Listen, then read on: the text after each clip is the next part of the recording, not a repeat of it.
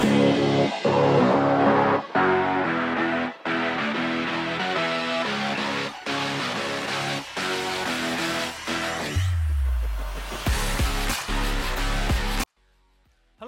and welcome to the Side Netting podcast, the place where we discuss all the latest goings on in the world of football, play a couple of games, and almost definitely go off on a tangent or two.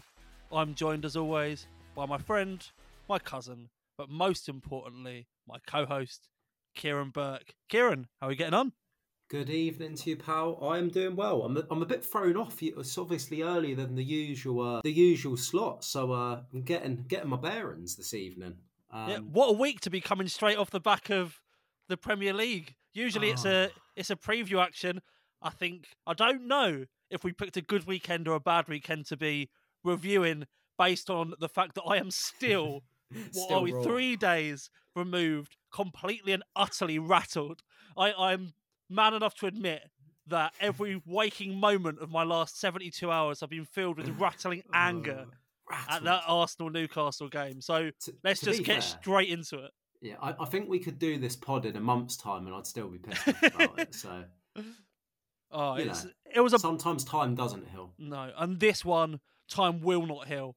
I am as angry as Mikel Arteta after the weekend. We'll sort of set it up. So for anyone that is somehow listening to a Premier League podcast and hasn't seen the Arsenal game from the weekend, Newcastle scored a goal that potentially the ball could have been out. Potentially Anthony Gordon could have been offside. Potentially Joe Linton could have handballed in the build-up. Potentially Joe Linton could have fouled Gabriel in the build-up to the goal. And the referee thought, fuck it, give him it. Four reasons to disallow it, but it's banter to not, so... Yeah, what I'll say is I'm happy to concede on the ball being out or not being out. I'm happy enough to sort of, you always see those angles where it's different from above to the side. I can concede that. I can even just about concede the offside, as sometimes you do get difficulties with the angle and the way that they were all stood. I can half understand that. The foul, absolutely not. That's the tipping point for me. The other one, if it was just the ball, I'd be like, fair enough. If it was just the offside, I'd be like, fair enough.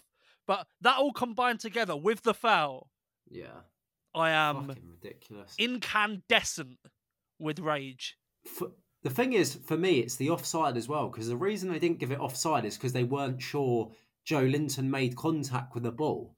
Yeah. How clear do you want it? If you look at the replay, you can see he touches the ball and he handballs it, by the way, which is even worse. But oh my God, it's truly baffling, isn't it? And it's actually quite hard to talk about and find the words, because they've seen obviously all the noise over it in the last few days, and just the narrative now that, Arsenal are playing the victim, every club gets decision go against them. And that's the problem. They've gone too far. Liverpool asked for a replay the other week, by the way. Can we remember that? No one remembers that. All we've said is they're shit. They need to do their job better.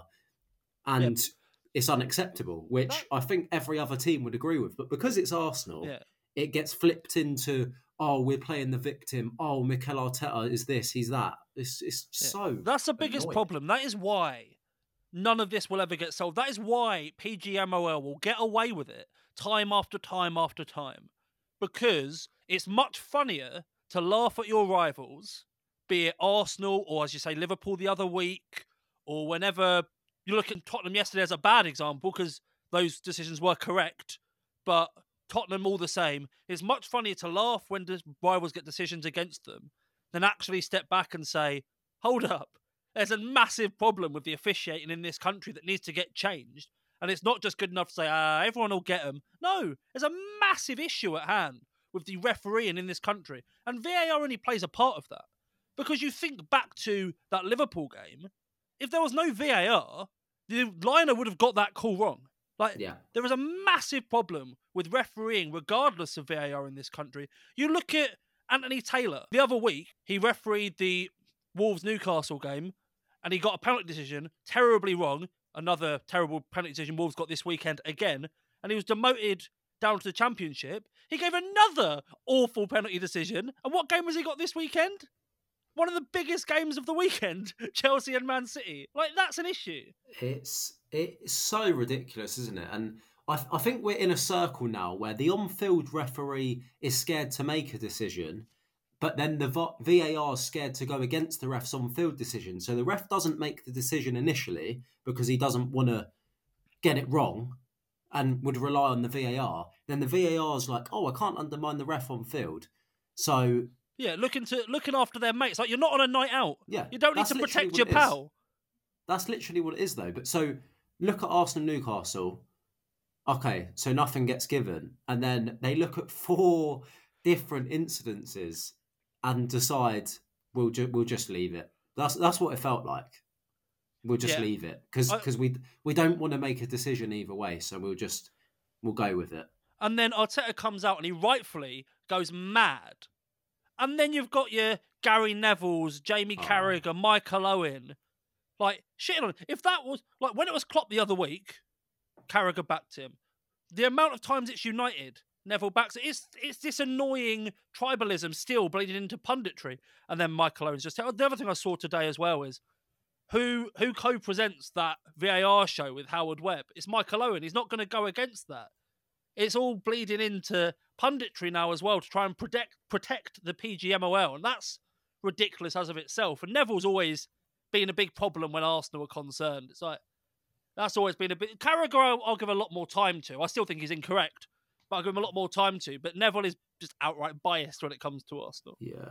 And the thing is, the problem is, you do get the feeling that some of these pundits just say things for a bit of attention. Because you look at that, I don't understand how you can watch a replay of that and not see it's a penalty. The only one where, if you're not sure the ball's out, you're not going to say that it's out, because if you don't have the right angle, that's fair enough. But there's been such a focus on that one element of it that people forget that he handballed it and he shoved him in the head with both hands. It's the start of a wider play. It's like they'd rather focus on that one element as if that's the only thing we've got a right to be aggrieved about, when Gabriel's been shoved in the head from behind with both hands, and it's hit Joel Linton's arm, and the Gordon's offside. So the one thing I did see today that really made me laugh, it was a reply to Ian Wright, who was complaining about the foul, where someone said he's got Gabriel making the same move that played Garnacho offside. which did get me. But even outside of that, and I'm sure we can continue talking about the penalty, but even outside of that, you've got the Bruno Guimaraes forearm smash, like he's a prime WWE Intercontinental Champion or something. Like, oh, don't get me started on that little rat bag, because that's been blown under the carpet or swept under the carpet as well. Like, no one's mentioning that, apart from Gary Neville in the Tottenham game did say Reece James is jumping up for a ball and he catches someone. He's like, oh, that's just like the Bruno one. It's not. Oh, what are you watching? What are you talking about? There's one guy running across, smacking someone. There's another guy jumping for a ball. It's very different. You absolute monumental mank Egypt. The thing is as well, it's just anything to suit his little narrative. He bloody loves a narrative. You see him doing it in every game as well. Sometimes it pays off, sometimes it doesn't. But you see him planting little seeds at the beginning of games. The thing is as well, because he was on commentary for Arsenal Newcastle, and at the time he was so adamant it's not a pen. I feel like he's not a pen. Too what proud... bit are you talking about? Sorry, Arsenal Newcastle game. Yeah. He was so adamant it wasn't a penalty. Which one? Is this the Nketiah shirt pull? No, the. Or do you mean a foul in the build-up to the goal? Yeah, sorry. Okay, sorry, I'm back with you. Yeah, sorry, my bad. Yeah, he was so adamant that it wasn't a foul with Gabriel, that he's too proud in himself to then watch it back and say, oh, I got that wrong. That's 100% clearly a foul and goal shouldn't have been given. Yeah, 100%. And that's a bit of a problem, the proudness of him as a pundit. But regardless of that, regardless of the noise from the sports media, which is a big issue, you see, we might as well bleed this into talking Spurs Chelsea now, Kears, because you saw in the reaction to that, where we'll start off with this. What's your opinion on the High Line? Do you think it was naivety, Do you think How it was you can stubborn, be praised? or do you think it was brave, or do you think it was something else entirely? What's your opinion on that highlight? It was fucking stupidity. Like, how is this man? Okay, like we've said before, it's annoying how likable he is, but how if that's any other manager, yeah, they get absolutely bashed. You're down to 9 men.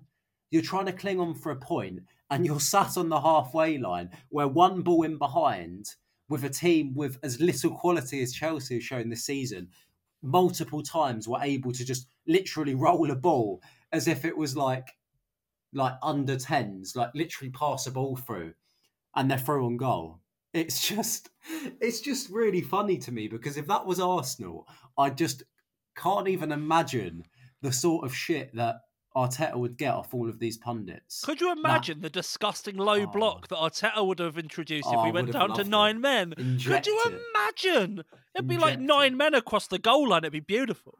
And I think That's real football, Ange. Yeah, that's real football. We've praised Spurs on this pod multiple times in the last few weeks about how they play. But you have to have a plan B, and you have to have that other dirty side to your game to be able to see out games. Because you say they were clinging for a draw in the context of the game. But the thing that he did by setting up like that is, I guess he was saying, we're not clinging for a draw. We're all or nothing in this situation. And I guess that's what some people are pushing the narrative towards braveness. But like even the screenshot that the Premier League Twitter account themselves using, in that moment, that is literally a part where Chelsea went through on goal, and if it weren't for Cucurella having zero ball control, they would have scored. Like, literally in that moment, that screenshot that's all around Twitter was literally a Chelsea attack where they completely circumnavigated the high line and they went through and had a great opportunity. Like, I understand the concept behind what is being pushed. I get where they're coming from in a way. I just really don't agree with it. It's I just think it just shows a lack of planning for a plan B. Like stubbornness. Yeah, like you think to Arteta and how drilled he is with everything, like preparing for every situation. You'll see in games where we're playing against a really low block, trying different things. Whereas perhaps we were more naive going back years where it was literally plan A, we'll try and pass and move them across side to side. If that doesn't work, we'll lose the game 1-0. Like, look how many times that happened in years gone by. Yeah. But then we've changed where we can mix it up. Like corners, we're so much more dangerous on corners now than we ever used to be. Like putting crosses in if we have to. The fact that they just stuck by what they're doing, for me, that's not, fair play, you're brave. It's just, you're down to 9 men. You could have got potential at work. We can't really speculate, but you see how poor Chelsea against a poor Chelsea side. You see how terrible Chelsea were against 9 men playing a high line. That was one of the most atrocious performances. Like a 4-1 win. You go away from a 4-1 win, even against 9 men. You go like, we've smashed that. Well, like that's a great night. Like, and if you're a Chelsea fan, regardless of that performance, like that's fantastic. But from a neutral perspective, watching a team. That was horrendous. Yeah, it was very bad. It was the most inept football I have seen from a team that should be in control for a very long time. Yeah. The thing is as well, like when Spurs went 2-1 down, then it becomes a bit more understandable because they created chances. Obviously, Son nearly got an equaliser towards the end there. So, but at 1-1, you just have to... You have to change up. You have to have a plan. Every team does it. Every good team does it. Where you're holding on to a lead. I just think back to Arsenal beating Palace 1-0 earlier this season, where we went down to 10. Oh, and that was the biggest shithousery. That was beautiful Performance. That might be one of my games of the season. Yeah, because we done what we had to do to get the win, and that's what good teams do. Man City aside, one of my games of the season. Yeah. I loved that. That was just beautiful. It was grit. It was pure grit. You have to be able to do that. Yeah, and definitely. Questions will be asked now. Spurs, will they they have that side to them? Well, I think they should. There has to be because they haven't been. The reaction to that game where they've completely capitulated. They've lost their heads more than twice because both Romero and Udogie should have been sent off before they were sent off. Yeah. So it's a complete head loss performance. And somehow the narrative coming out of that game is, how brave for playing this high line. Like, it's just madness. Coming over to our Premier League and really playing this positive football. That's the sort of narrative you'd use with a championship team coming up. This is a team that wants to be battling for top 4. Like, what is this sort of narrative you're pushing? That's like, I'd expect Luton to be having that sort of narrative pushed, or your mate down in Bournemouth. That's the sort of, I know they're not up from the championship, but they're down in the bottom of the table. It's that sort of narrative you'd expect. Just back on the red cards, I think we had a conversation on one of the first pods we done about Romero, and I was saying I should have listened. You can't take that element of a player's game away. You can they can calm down and get a bit better. And I think the point I used was Xhaka, that he's always got a moment of head loss in there, and it's going to come out at some point. And I think that was completely evident yesterday. Now they've got no Romero for 3 games. They've got no Van de Ven for whoever knows how long. No Udogie. They've got Maddison for whoever knows how long. They've got no Udogie for a game. Oh, relying on Eric Dyer. The Spurs bus, I love it. Relying on Eric Dyer in the year of our Lord 2023 is just as bad as relying on Rob Holding in the year of our Lord 2023 earlier on this season. Or earlier on this year, I should say. That's the problem as well. When you're doing so well, like Spurs were, but you have a thin squad, you're always going to have that problem. We had the exact same thing when Jesus was out last season, and Nketiah came in, a player that we've spoke about quite a lot in recent weeks, whether he's good enough to be. Let's actually touch on him again now. Once you've completed your point there, we'll actually go back to Nketiah. Yeah, well, it's just that was it really, that, you know, when you've not got that quality that's been built up over seasons from being in these title races, that's your undoing ultimately, which was our undoing last season. Look at City. They've built up unbelievable depth over the years because they've been such a good side, and players want to go there. And even ourselves, I feel like we're slow. I don't think we're quite there yet, as we're about to touch on with strikers. Yeah. But we've got a real solid, a lot more solid depth. And we're unlucky in our defensive depth that Timber went out before he even had a chance. But the depth we have in that team is so much more positive, and that is, as you say, that's a big thing that Spurs are lacking. And how they'll react now, they've got a next 3-4 games where you've got Wolves, Man City, Aston Villa in that time. It's going to be interesting to see how they react. Obviously, you've got the international break there as a little buffer for Maddison as an example of an injury. You should be able to get back. He might only miss the 1 game. They'd be lucky for that. But we say there about Nketiah. I'm just right again. in a nutshell. No victory laps are needed, because this is not one I want a victory lap on. But it's the conversation we had before. Nketiah as a backup against a Sheffield United, against a Bournemouth, against a lower table team. Amazing. I'd throw him out there every time. Against a bigger team, against a team that are going to try and shut you down like this. You've got Jesus, who can unlock a defence. He can pull back, receive the ball, play through him, and Nketiah just doesn't offer you that. And he basically is taken out of the game. And it did happen across the whole front line. That was our biggest issue at the weekend, was I thought we were fantastic at the back. I thought we were solid on the ball. Yeah. We were just dead in the final third. And that's why a draw would have been the correct result, because Newcastle offered nothing. The narrative keeps being shifted that we only had 1 shot on target. We were dead in the final third. But they offered nothing except for cheating to score a goal, to put it bluntly. Yeah. It was a 0-0 game for every stretch of the imagination. And maybe at St James's Park, you'd take that. But for Arsenal, is that good enough? And that lack of attacking prowess without Jesus, even with Jesus being a bit of a struggle. I see people mentioning Martin Odegaard, and there's a reason why he wasn't playing a week or so ago before he's now out for this new reason. He's not been fantastic. No, he's not. Just going back to Jesus, I think even with Jesus, he's not a striker that's going to get 1 chance in a game and score it and win you the game. When the game's nice and open and he can get a few chances, he'll score 1 of them. And his all-round play is very good. He brings the wingers in nicely, which I think was something that we definitely lacked against Newcastle. 100%. You could quite evidently He's see, a link-up even man. though, yeah, Newcastle are known for just, lumping 10 men behind the ball. But Jesus dropping in does drag players out of position, which is something we lacked. Although saying that, Martinelli and Saka were both poor. Against a team like Newcastle, as soon as you get that bit of space, you need to play that next ball. Yeah. As soon as you get that tiny, like you've opened them up a small bit, you need that little slide pass in behind. Yeah, you need to be quick, and everything was get on the ball, slow it right down, wait for extra people to come in, and they were just getting reset. So, as you say, I think a draw would have been the right result. Odegaard, he's not really reached the heights of last season as of yet. I'm not too worried about it. I still think he's our most creative player. I'd still start him all day long because he's earned that trust definitely. from He's just going what for he's a done for us. rocky patch.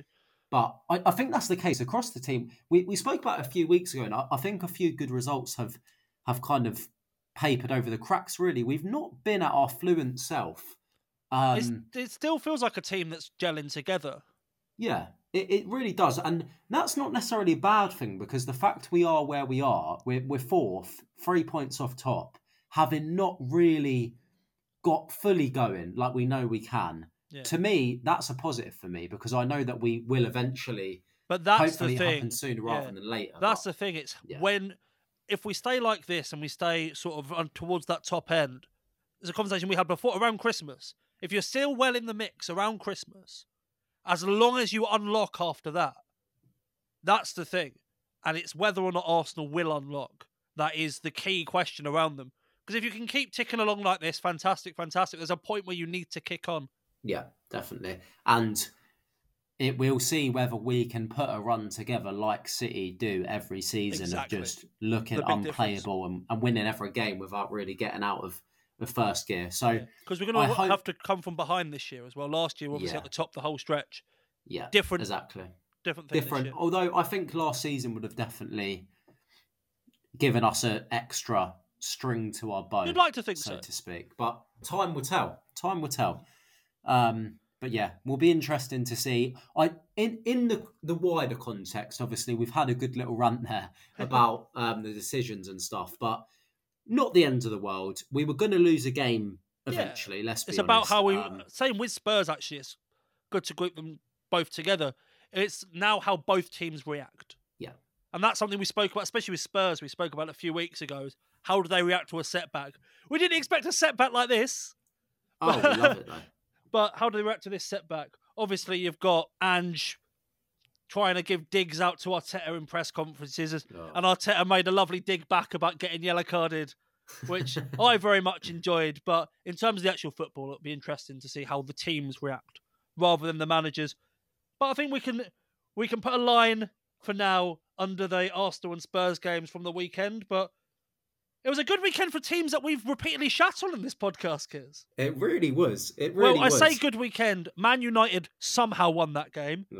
Sheffield United, another VAR decision. I don't know if you've seen the penalty that Wolves got, but it was very similar to that one against Newcastle. It really was. Poor Wolves is what I'll say. We're bloody complaining about. Get on our train, Wolves fans. Join us. Join the resistance. Join. I think we have a 20-minute segment next week for a Wolves fan to have a good run. If they want to jump on. But yeah, ridiculous that gets looked at. It goes back, obviously, we're talking from an Arsenal fan's point of view, but the problem is wider. And that's definitely the frustration. It's continual. Nothing gets done about it, and it's just a never-ending cycle. Yeah. As we said before, protecting their friends, and that's when your referee gets demoted, makes another awful decision, and then gets one of the biggest games in the league, what's the point? Exactly. So definitely felt bad for Wolves. Wolves team we are going to discuss in our predictions segment, who have been on a solid enough run, but Everton. I still don't know. Still none the wiser. And it kind of feeds into what we said about Brighton, really, how they're just not hitting the heights of last season, and they just can't seem to get it flowing like it was last season. I think it goes back to that point I mentioned last week about how maybe teams are starting to get their number, really, to say that they're kind of figuring out how to play them and how to stop them getting in behind. And the likes of Matoma, whereas last season he was pretty much an unknown. So now you've got people doubling up on him. Yeah, now they're set up. So they don't have that unknown about them that they had last year, whereas now teams are prepared for it. So they're expecting it a bit more. I think that's been a bit of a struggle for Brighton. They still have that quality there. When I watch a Brighton game, they still have those moments, but it's just not to the same level it was last season. Yeah. Last 100%. Season they were dominating games for 90 minutes, and this season it is in spells. So but fair play Everton again. Everton are picking up points. Yeah. There was a conversation me and you had before the season started, and it was about Aston Villa and Brighton, and we grouped them together in all of our conversations before. And there was sort of a repeating theme that we spoke about where it did feel like one of them was going to drop off and one of them was going to kick on. And I think I hitched my wagon to the wrong horse. I was very, very much that Aston Villa were going to do the team to drop off. But maybe it's going to be Brighton, and like we are 10 games into the season now, 11 games into the season. But they could be the team that drop off and finish more around the 10th, 11th mark where I kind of pegged Villa for. And Villa keeping those European places. It'd be an interesting one. But the last team, I think we owe a right, and we owe an apology to the Kenilworth Road boys, the Luton Dog. We owe a big apology to. I think your apology should be bigger than mine, considering when we spoke about the game, you were just like, yeah, Luton aren't good, they're going to get battered, aren't they? And I said, are we going to be fair to the Luton boys? And it was dismissed. So I think your apology is perhaps a bit of a longer one than mine, but I definitely didn't expect that. So... Well, you said 5-0. That's all I'm going to say. I did. I only said 4. That was partly out of hope. No. Don't be doing it down now. Never doubt the Luton Dog. The thing is, as well, it's not just the result; it's the performance. They were the better side. Really, they were fantastic. I know Liverpool had a few chances. Nunes with that miss. He's back. He's back, ladies and gentlemen. He's back. He's back.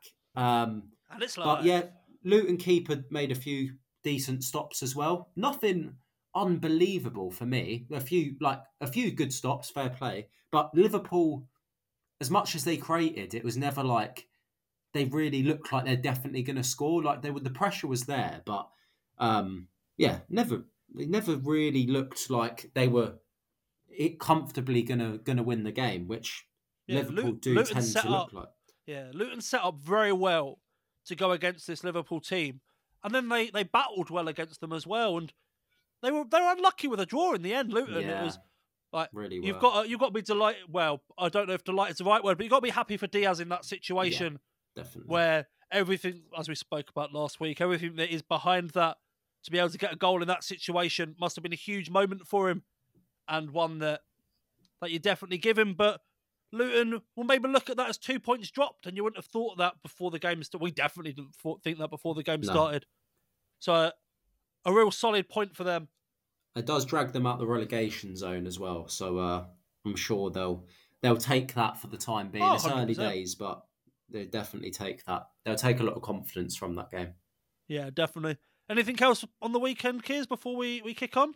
No, not for me. Obviously, I was quite happy because even though we dropped points, other teams around us dropped points as well with that Spurs loss. Everyone in the top 5, bar City, I believe. Yeah, well, that's no surprise, is it really? City, the ever presence. They did have Bournemouth at home, in all fairness. Since that loss to us, they've reacted very well. They had that tough win against Brighton, put United to bed, and then absolutely mullered Bournemouth at the weekend. Well, Bournemouth, it's time to go. Well, Areola, get out of here. I was gonna leave that discussion for the next segment, Kiers, but we'll round off. Oh, I just say it every week now. It's just we'll round off on thing. this. They've got Newcastle this weekend, and then it's the international break. Realistically, is it looking dicey? Yes, get him gone. My prediction needs to be right. Apart from winning your prediction in though, I'll be banging the drum because you're going on a bit of a victory lap yourself this week. Once that man's gone, it's going to be insufferable. It's going to be an hour-long podcast about how I'm the greatest predictor of our generation. I hope the day before he gets sacked, Sheffield United just starting to sack Heckingbottom. I'll be It'd be fuming. great. It'll be great. I would be here and I would love it. I'd love it if they sacked him. I'd love it if they went there and they sacked him. Mate. Sheffield United have bought themselves some time with that win, so I'm delighted. So that is all for our review of last weekend's action. So now that leaves us to go on to this weekend, and we'll talk about our predictions, and we'll also touch on last weekend's FPL disaster after this. So now we've spoken about last weekend's action, we can move on to this coming weekend of fixtures. So, talking of last weekend, Kiers, we had our predictions, and we mentioned briefly an FPL disaster. The predictions reflected the chaos and disaster of the weekend in a 1-1 God, that's a stinker. That result. The only game we got correct was we both had Brentford to win. We had Brighton to beat Everton. It was a draw. We had Arsenal to win. Newcastle won. We had Liverpool smashing Luton. It was a draw. And I had Chelsea to draw. You had a Spurs win. And obviously Chelsea won that one. So not our finest, but it keeps us back where we were before last weekend's predictions. It's still a 9-point gap. 48 to yourself, 39 to me, with an overall score now of 8-6. So we now move on, Kiers. Our first game, two teams we touched on in that previous segment. Wolves are hosting Spurs, the Saturday lunchtime kickoff. The danger of the early kickoff. The danger of the early kickoff. Well, before Monday night's game, I would have been not predicting this score. But I've gone 2-1 Wolves. Oh, you've gone further than me. Oh. What have you got? What have you got for us? I've gone 2-2. I was very nearly going with the same score as you, but I think that was maybe a bit of a stretch. And I've gone 2-2. So talk me through it, Kiz. Yeah, I just think the injuries, the suspensions, and the just overall knock that would have had last night, I think. And the thing is, it's not just that. Wolves have had a decent season themselves. They've picked up points against teams that perhaps you wouldn't have fancied them to pick up points against. 100%. So I think Wolves would have given them a tough game as it is without all the injuries and the players suspended. But now even more so. Obviously, Wolves, very poor result against Sheffield United. You could say they're unlucky with that penalty decision right at the end. But, they'd probably have fancied themselves to be at a point where they didn't have to rely on a decision like that to go against them. They would have wanted to win that a bit more comfortably based on, what they've done so far this season. Saying that, I just think that general knock that Monday night's game would have had on Spurs, Maddison's most likely going to be out, Van der Ven's going to be out, Udogie's suspended, Romero's suspended. They don't have great depth as it is. I can just see a Wolves win there. I think based on everything that's happened, and some credit to Wolves as well, because obviously they beat Man City this season. They drew to Newcastle. They're not a bad side. Drew to Villa as well. Who obviously are flying. So I think they've got some quality in their squad, and I can see a 2-1 Wolves win. Yeah, I could definitely understand that. The thing with Spurs, it'll be the thing that we mentioned before in the previous segment, we've mentioned in previous weeks, and even more so now with all the chaos that happened Monday night, is how do they react?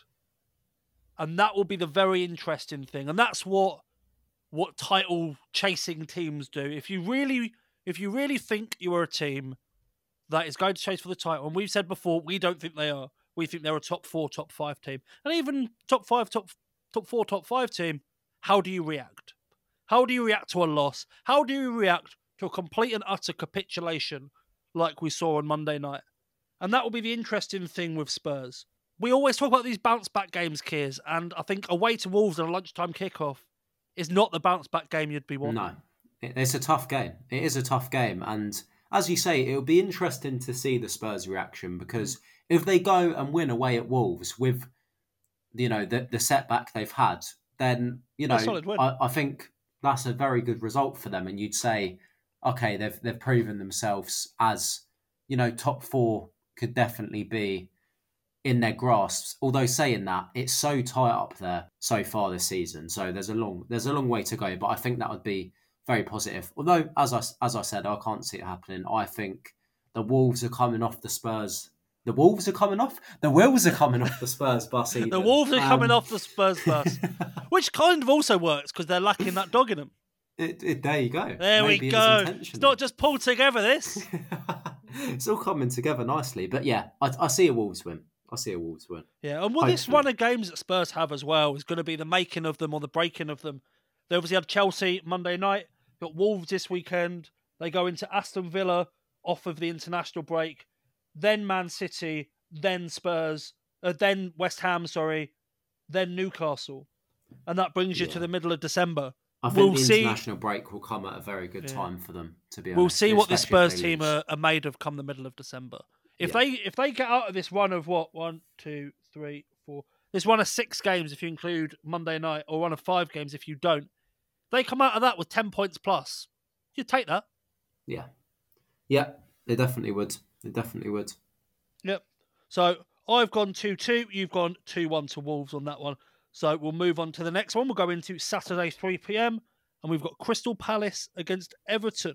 Yeah, an interesting game. And we've said about Everton's unpredictability. The confounding Sean Dyche's Everton. Yes. Ever a mystery. I do think Palace will have too much for them. I think I predict an Everton loss almost every week, so I do apologise. But obviously, never learn. Back making an appearance off the bench last weekend in Palace's 2-0 win away at Burnley, I think is a massive, massive boost for them. Pretty much all their creativity is through Eze. Obviously, picked up an assist as well. I think his return, obviously, he might be able to start this weekend.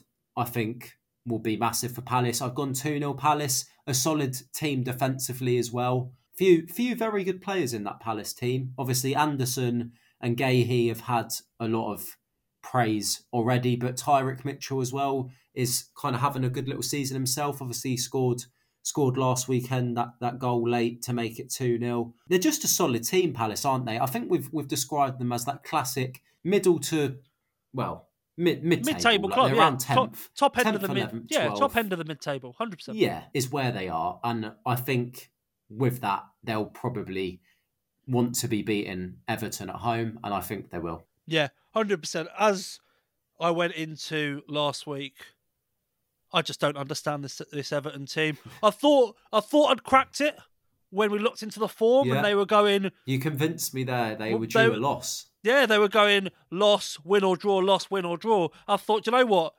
I've hit the system here. And now that's let me down, and I'm back to square one on trying to figure out this Everton team, who were actually really unlucky with the... Obviously, it was an own goal, but it's almost harsh to call it an own goal because it was a deflection from near the edge of the box off that cross. And they were very unlucky to end up not winning that game themselves, Everton. Big game at home as well. They're not always great at home. They almost would be happy to be going away this weekend with you compare their away form to their home form. But I have also gone for a Palace win, saying all of that. I think Palace are a strong, hard team to break down. As you mentioned there, having Eze back is massive for that team and their attacking abilities. I think 2-1 is my Palace shout on that one. You just quickly on that one, you'd convinced me that Everton would definitely lose them based on the form. The formula, pattern. mate. So the formula. Brighton yet again costing me my accumulator. I'm not happy. You got blood in your hands. You need to stop. Just bin them off. Just don't put them in your accumulator. In true Kieran fashion, I'll DM you my account number and sort code to send me £20, as I once did to Eddie Nketiah after he. You've still not got that money. I've not.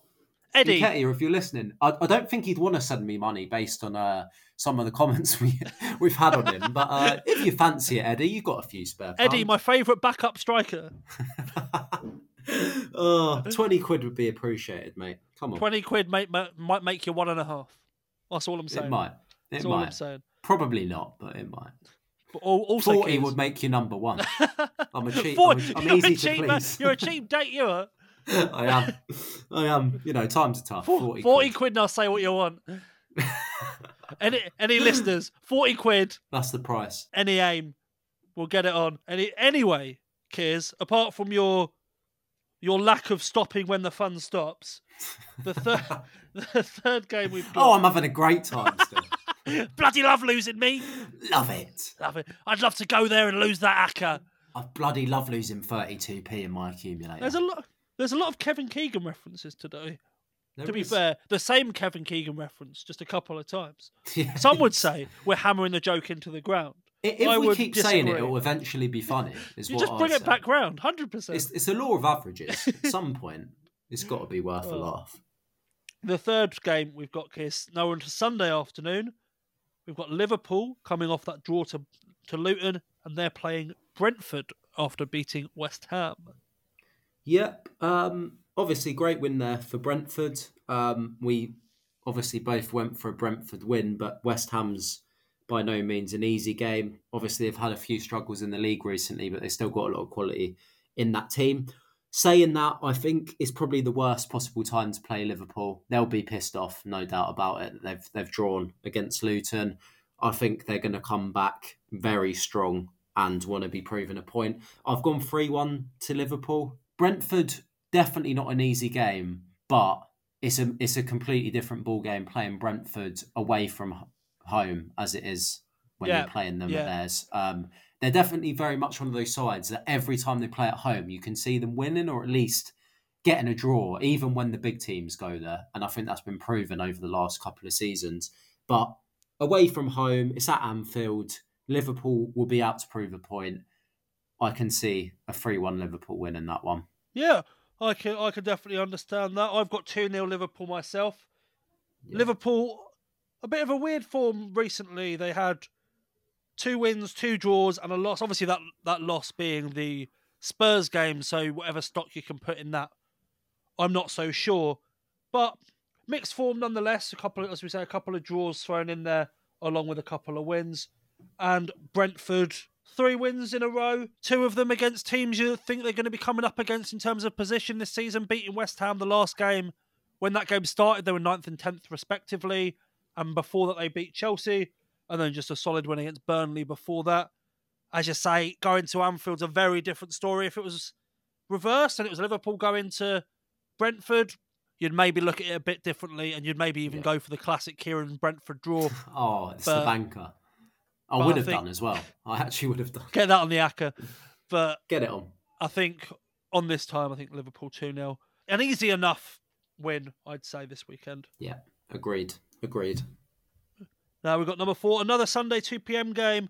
It's West Ham once again playing the team just below them or just around them. Obviously last week it was 10th and 9th against Brentford. This week it is 12th and 13th against Nottingham Forest. Yeah, a very, very good win for Forest last weekend, beating Villa 2-0.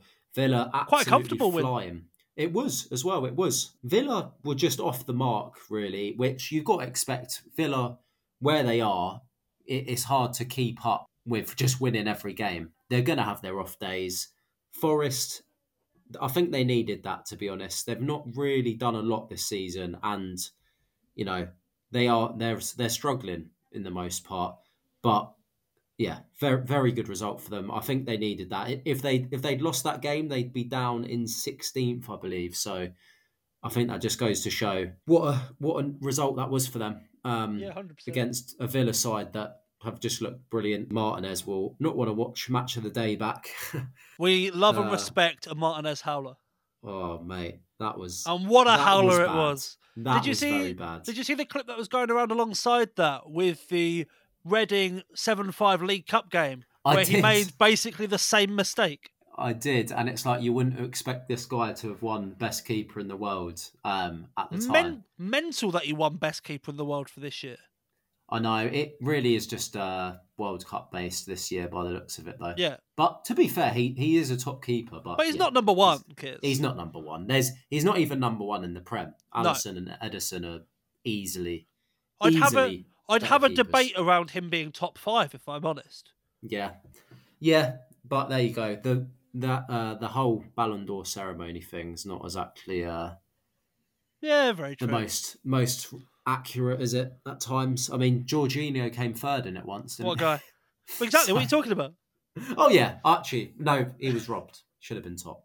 Better than Messi, Well, IMHO. do you remember that year though? Is people were actually saying He could win it. he could win it or he should win it, and I On no remember at the real time merit, was just because he no. had a Champions League and a Euros. It What? just shows. It's just trophies. Yeah. Alvarez, as much as I rate him, was like 5th this year just because he had a World Mental. Cup and Champions League. Absolutely mental. It's crazy. It's absolutely crazy. But back to West Ham Forest. But Henry never won it, so don't count. But yeah, back to West Ham Forest. Doesn't count. Back to West Ham Forest. I've got 1-1 in that one. West Ham really need a win. 1 win in 7, West Ham. Yeah, they need something. I can't see them winning, if I'm honest. I think Forest will be full of confidence after last weekend. But on the same foot, West Ham do have quality in their team. And yeah, I think they'll cancel each other out. I've got 1-1 in that one. I'm a big fan of on the same foot as rather than on the same hand.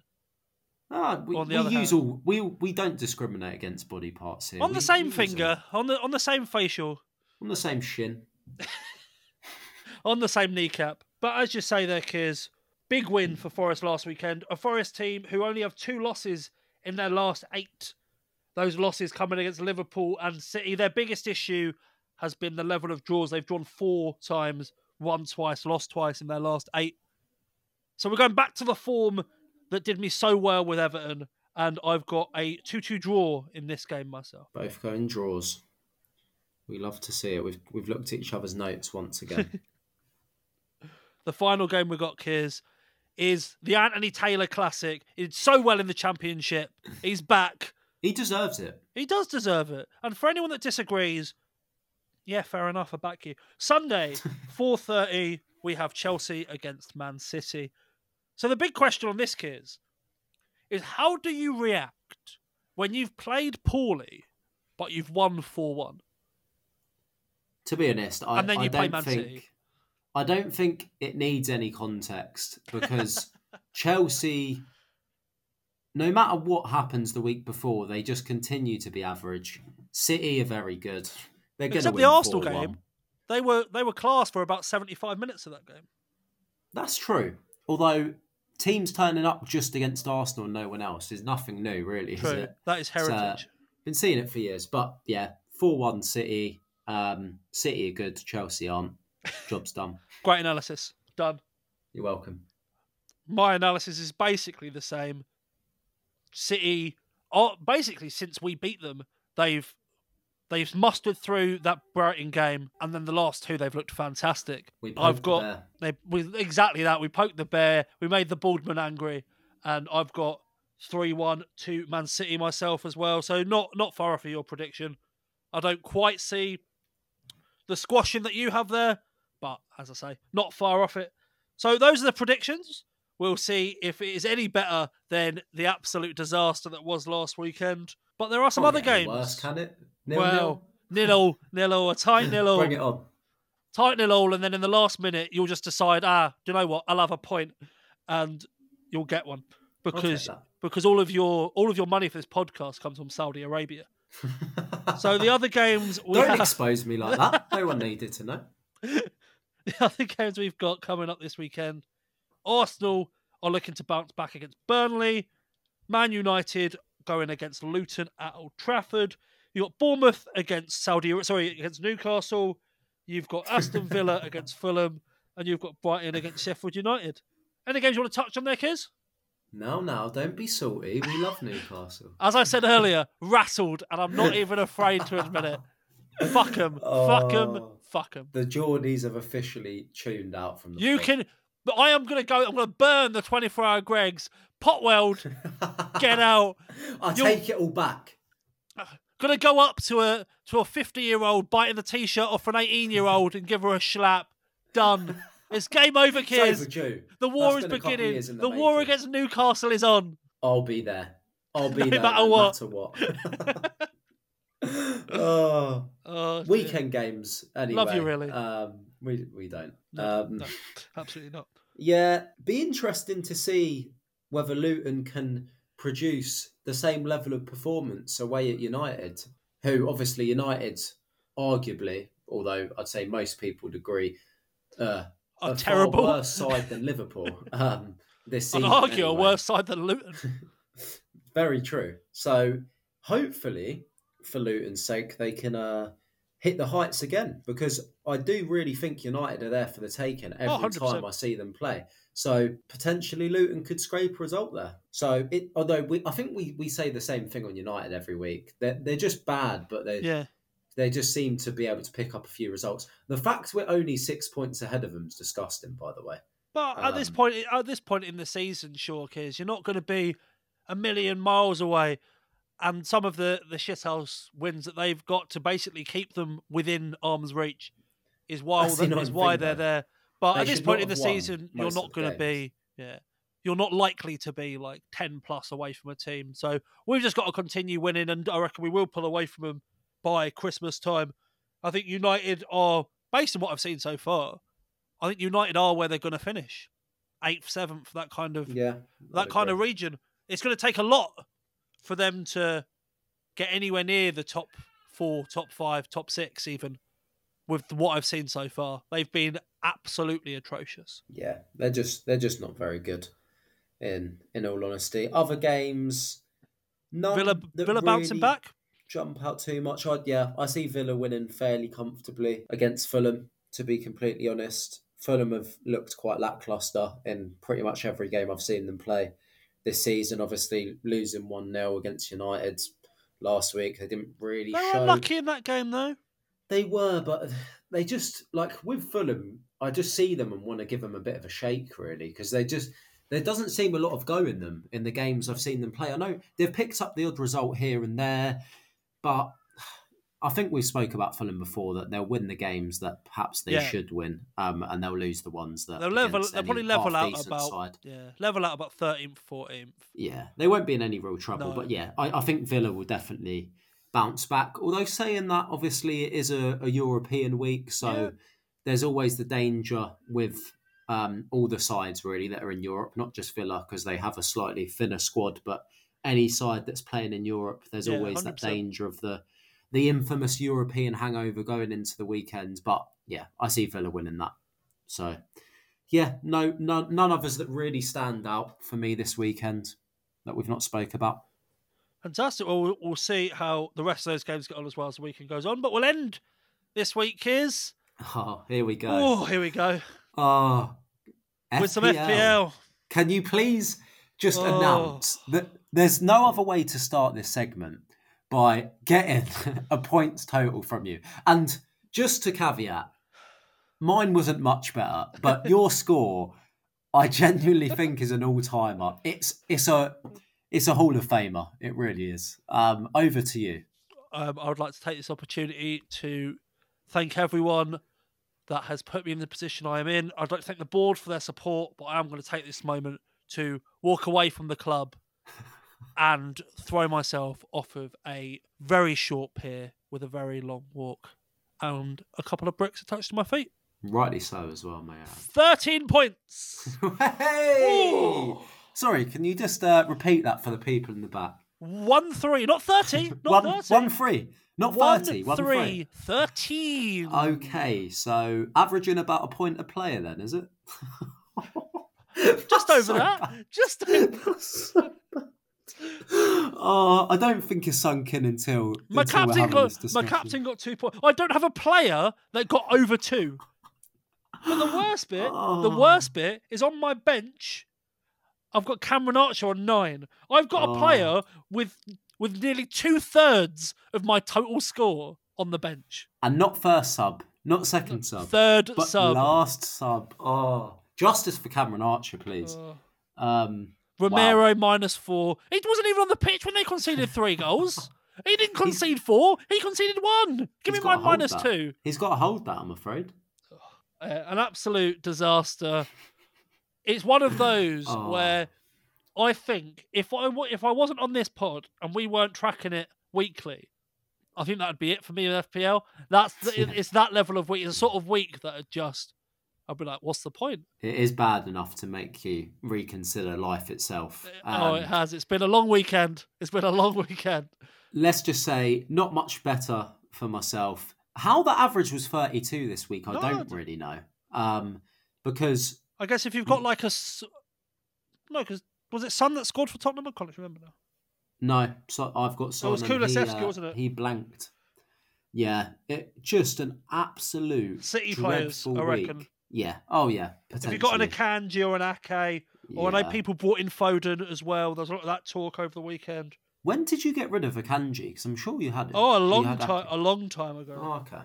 Similar frustration for me. I had Trippier as first sub on my bench with 9 points, which was annoying, but obviously I wouldn't have started him against Arsenal, so there was no real thought about starting him, which softens the blow slightly. It's that's the thing with 50-50 decisions that are the most annoying. 100%. Sure, the same for you. You wouldn't have thought to start. No, he was never starting. So, for me, couple of players returned. Hwang Hee-chan getting an assist for Wolves, got me 5 points, and then Gahey 5 points as well with a clean sheet, although he did get booked. Everyone else. Gahey finally bringing in some points for you. On this week of all weeks. I know. The one shining light. So thank you, Gahey. I finally put my trust in you.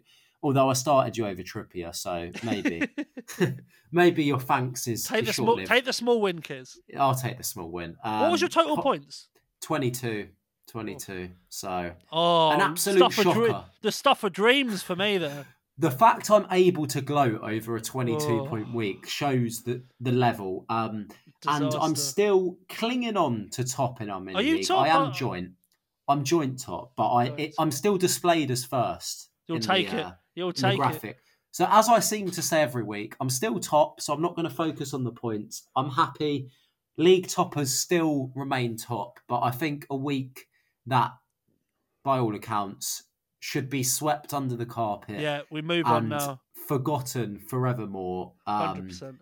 I'm sure we're not the only ones. With a real week to forget. I think this is an all-time. It's an all-time disaster. I've never seen in all the years. Yeah, in all the years of doing fantasy, I've never seen 13 points anyway. So I saw someone that had one, and I felt better because they had they had Romero, they had a couple as well, maybe. Yeah, I think they had the both of them, and then they had a couple of players who didn't play. I can't remember what the team was now, but it was 1 point total. The lowest active player I saw was 9 as well. Because I saw a thing on TikTok that was like, look at this, the worst squad I've ever seen. I was like, fuck, is it me? You've been outed on TikTok. You just see yourself. And then I saw 9 points. I was like, oh my God. I started I was like, have I just been mugged off?